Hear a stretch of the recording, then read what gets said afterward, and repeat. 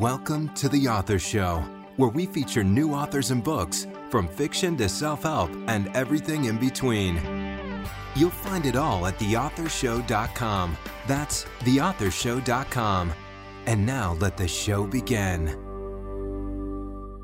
Hi, this is The Author Show, and I'm your host, Linda Thompson. Before I introduce our guest, just a quick reminder that selected interviews are available in our iPhone app, which can be downloaded in the App Store, as well as on TV on the Roku channel and Amazon Fire TV. Our app name on all platforms is The Author Show. Today's book may bring tears to your eyes, so have the tissues ready. When author Cathy Williams-Thrun was 17 years old, she was told, "You're not permitted to see your child at birth." 20 years later, Cathy has written, "Does She Think of Me? A Birth Mother's Journey to Forgiveness." Cathy joins us from Hamilton, Ontario, Canada, to share her journey. Cathy, welcome to The Author Show. Thank you, Linda. It's a pleasure to be with you today. Cathy, will you please give us a quick overview of Does She Think of Me? Sure.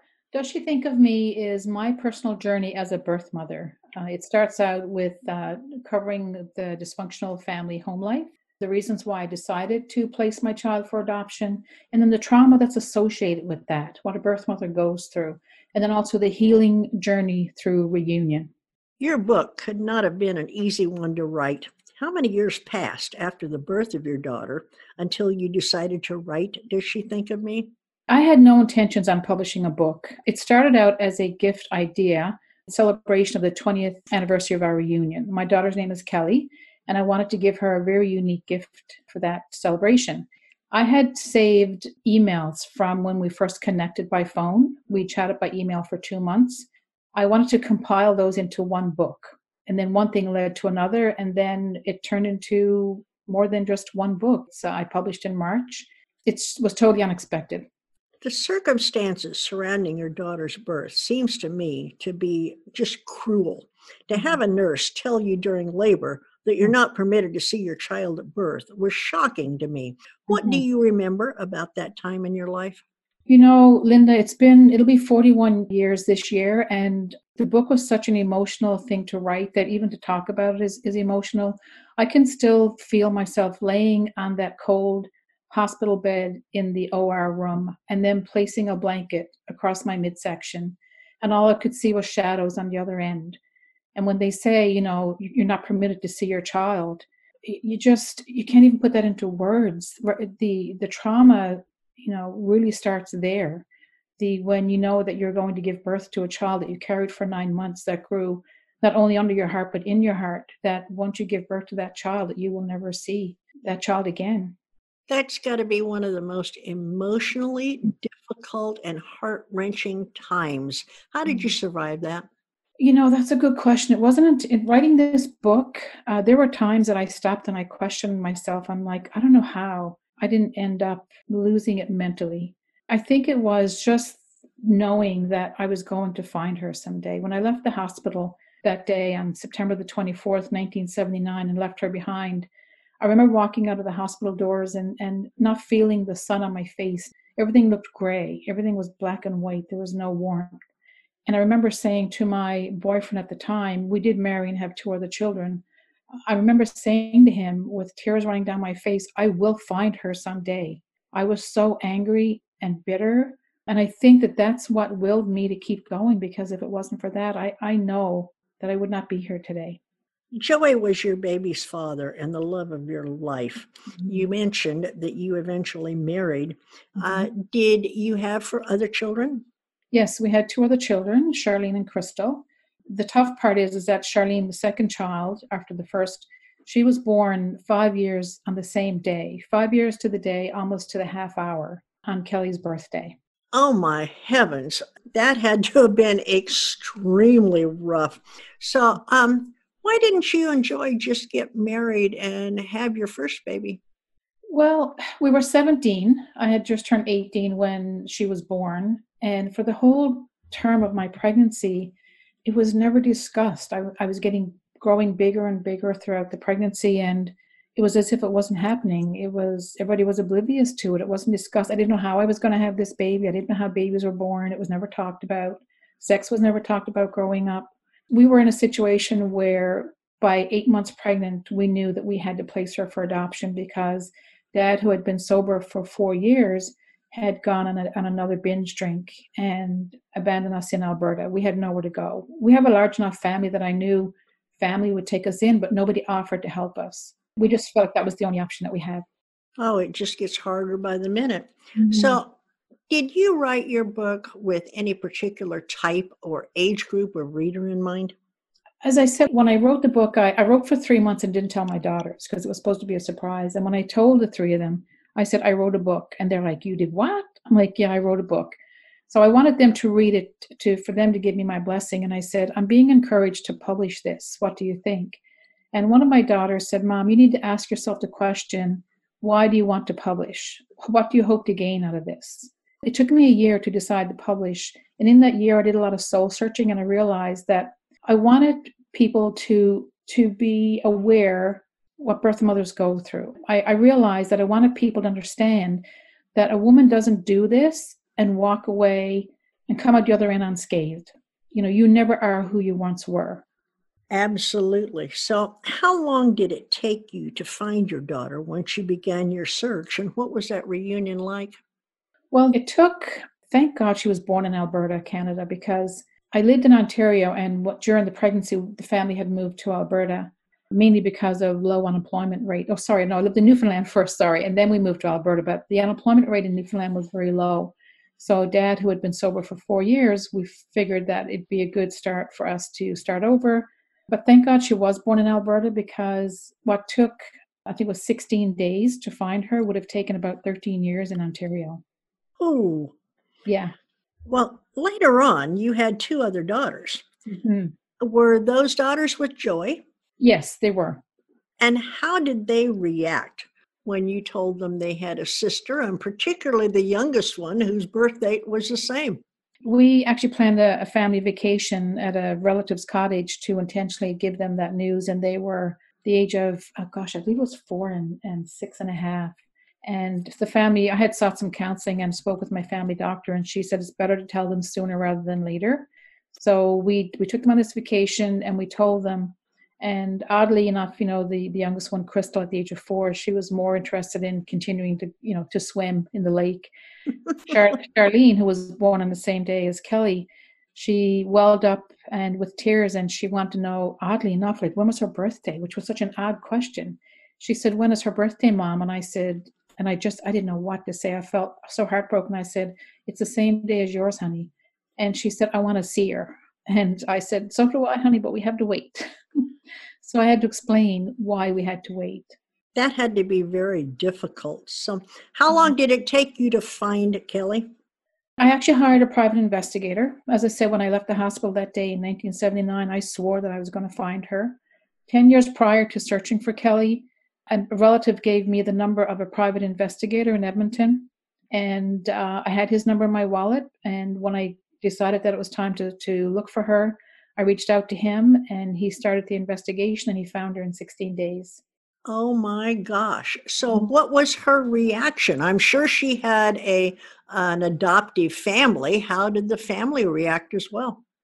The investigator, he contacted her, left her a voicemail message and said, my name is Ray. I'm just calling to let you know that your friend Cathy is trying to connect with you. And she didn't have a friend by the name of Cathy, so she didn't know anything about it. She said when she got that voicemail, in her gut, she thought that it may have been me, her birth mother. So through the investigator, it was arranged for a time to talk over the phone. And when the phone rang, I was sitting in the middle of the floor with the phone in a circle with me and my 2 daughters. I was a single mom at the time. And the phone rang, and I answered it. And it was Kelly's adoptive mom, Diane. And she said, it's not Kelly, it's Diane, her mom. And Kelly's just trying to regain her or get her composure. And I'm like, whew, good. So I took a breath, and then Kelly got on the phone, and I remember saying, oh my God, it's really you. Please tell me you're okay, and I made the right decision. And what was her reaction to that? She said, I am great. I have a great family. You made the right decision. And how long after that was it that the 2 of you met? 2 months later, her parents, her family, I mean, God bless them. They're amazing people. They arranged for them to fly into Toronto to meet with me physically. So it was 2 months from the first phone call. I mean, some people wait years, don't have the financial ability to have that physical reunion. But fortunate for me that her parents booked that trip. And so she has an older brother and then a younger brother because they didn't think they could have any more children when they adopted Kelly. And then when they adopted Kelly, Diane got pregnant on Shane. So your family expanded by quite a bit there. It sounds like you've got really one big happy family. Is that Oh, right? God. Yes, we do. Kelly says she has more family than she can handle. Well, you mentioned that you were a single mom. What happened to Joey? Did he have the opportunity to meet Kelly? Yes, he did. He was there at the reunion. Joey and I divorced. We married young. We met at 15, had Kelly at 18, married at 19, and we grew apart. And his drinking was concerning me. And having grown up with dad being an alcoholic, my biggest fear was becoming my mother. I told him, I said, my fear of becoming my mother far outweighs how much I love you. So he was there for the reunion. We became best friends after the divorce. Really, really good friends because we decided to co-parent our children in the healthiest way possible and not be bitter and angry with each other. So, Cathy, what is your life like now? I've remarried. It's 5 years. And ironically, we married October the 10th, 2015. And Linda, you would not believe this. I didn't find out until a year or so ago that Kelly adoptive parents adopted her on October the 10th. Like, how strange is that? But no, I've met the man of my life. I've been told by a psychic that he's my twin flame. He's been very supportive. He let me write for 3 months. He did the cooking, the cleaning, the shopping, the laundry. I locked myself away in an office that I set up in a spare bedroom. I closed the door. I'd come home from work, I'd write, and he would let me be. And he never once complained. Wow. You've got a rare one there. Hang on to him. Yes, for sure. Well, Cathy, I've read your diary posts on your website, and there's a lot of humor in those. Do you include some humor in your book as well? Yes, thank goodness I do, because I didn't want it to be all doom and gloom. So I did try to insert humor, and I've had some good feedback from people to say, I laughed and I cried. And that's what I wanted. I wanted people to not only be crying through the whole thing and be sad and depressing, but life goes on and there is a lighter side to life. And I tend to get comfort in humor. If I'm public speaking or whatnot, I tend to throw in some humor. It helps me relax a little bit. Does She Think of Me comparable to any other book we might find on the shelves? When I first started to search for Kelly, I searched the bookstores top and bottom to try and find something to help me to know what to expect, to help me to know what to do, what not to do, etc. I couldn't find anything that was geared to my situation. And so now, since then, so you're talking 41 years, there are quite a few people, birth moms, who have written their own stories. A lot of ones that I have come across are written more from a psychological perspective, from doctors and therapists and things like that. And there are a couple that I did buy, and to be honest, I think there were two. I didn't get through them. I got halfway through and was crying, because when it got to the point where the mom had to give up her child, it was like I was reliving it. I'm like, I can't even read this book. Interesting. So, yeah. So what is the main message in Does She Think of Me that you would like readers to remember? I guess to not judge a book by its cover. I have coworkers that have read this book right now, and family members that weren't aware that I had a child, that would say, I had no idea. I will never look at people the same way again, because you just never know what burdens people carry. But what I really want people to take from this book is that I hope the one thing that you do learn from this is that life will always throw boulders in front of you, mountains in front of you, that sometimes you don't think you will get over those hurdles.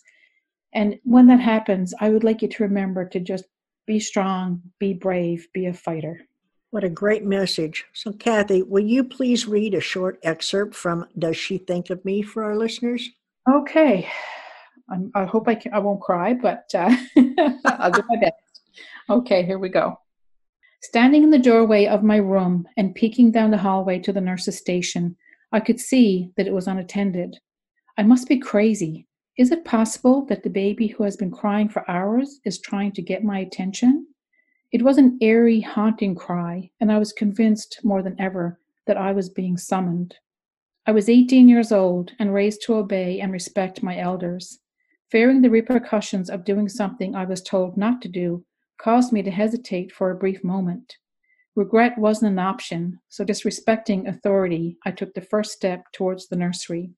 What were the chances this was my baby crying? I would soon find out. All the bassinets were lined up in the nursery under a veil of darkness. The newborn infants, with bellies full of breast milk, looked like little sausages as they slept in neatly aligned rows. One dimly lit lamp shone down on the nursery, holding a baby she couldn't console. I approached the nurse and could barely speak past a lump in my throat. "Is this baby Williams?" I softly inquired. At that moment, the baby girl stopped crying, as if she recognized her mama's voice. "Yes, it is," she replied, unaware of what was about to happen. Grief overtook me as I cupped her tiny little face in my shaking hand. In that brief, precious moment, she was mine. My tears dropped onto her chest as I leaned in, inhaled the newness of her, and kissed her soft, fuzzy forehead. Wishing this moment were secretly ours, I whispered, "Please remember that I will always love you. Please forgive me." Oh my gosh, I need a Kleenex right now. So I want to know now, where can we learn more about you and where can we purchase Does She Think of Me? Well, I would love the listeners to please visit my website at cathywilliams-thrun.ca. That's Cathy, CathyWilliams-THRUN.ca. And from there, you can purchase my book on the website. You can visit my social links. You can find out more about me. I have a diary section that I like to promptly just talk about anything that evokes emotion in me. And I've got some funny stories on there, some about grandkids, maybe some things that are happening in the world. But it's I'm hoping to draw in people to learn more about me through those diary posts as well, and maybe future writing. Who knows? Maybe there'll be another book to come. We've been talking with Cathy Williams-Thrun, author of Does She Think of Me? A Birth Mother's Journey to Forgiveness. Cathy, I've really enjoyed talking with you today, and I do hope that when or if you write another book, you'll come back and chat with us again. Here's where I get to say that, yes, I have read your book. I have loved every page of it. I cried, I laughed, I went through every emotion possible, and I do hope our listeners feel that as well. Thank you very much, Linda. This has been a lot of fun. You've been great to chat with. Wow, this goes into depth into the trauma associated with placing a child for adoption. Themes of alcoholism as well, which is so identifiable in so many people's lives. Very well written, powerful. You could feel the pain, and I couldn't stop reading in anticipation of a happy ending. Well, that was a review for Cathy's book that I hope will have you going to cathywilliams-thrun.ca and ordering your copy today. And please share this interview with your friends so that they too may become acquainted with our author. And remember, the Author Show may be accessed at any time at theauthorshow.com. Plus, selected interviews can also be found on major platforms such as Amazon Fire TV, the Roku channel, iHeartRadio, Spotify, Google Play, and many more. Whether you're an author who would like to be featured or a reader in search of new books, theauthorshow.com is a really great place to start. Thanks for listening to The Author Show. Find out more about authors and their work at theauthorshow.com. theauthorshow.com. Tune in next time to another great author on The Author Show.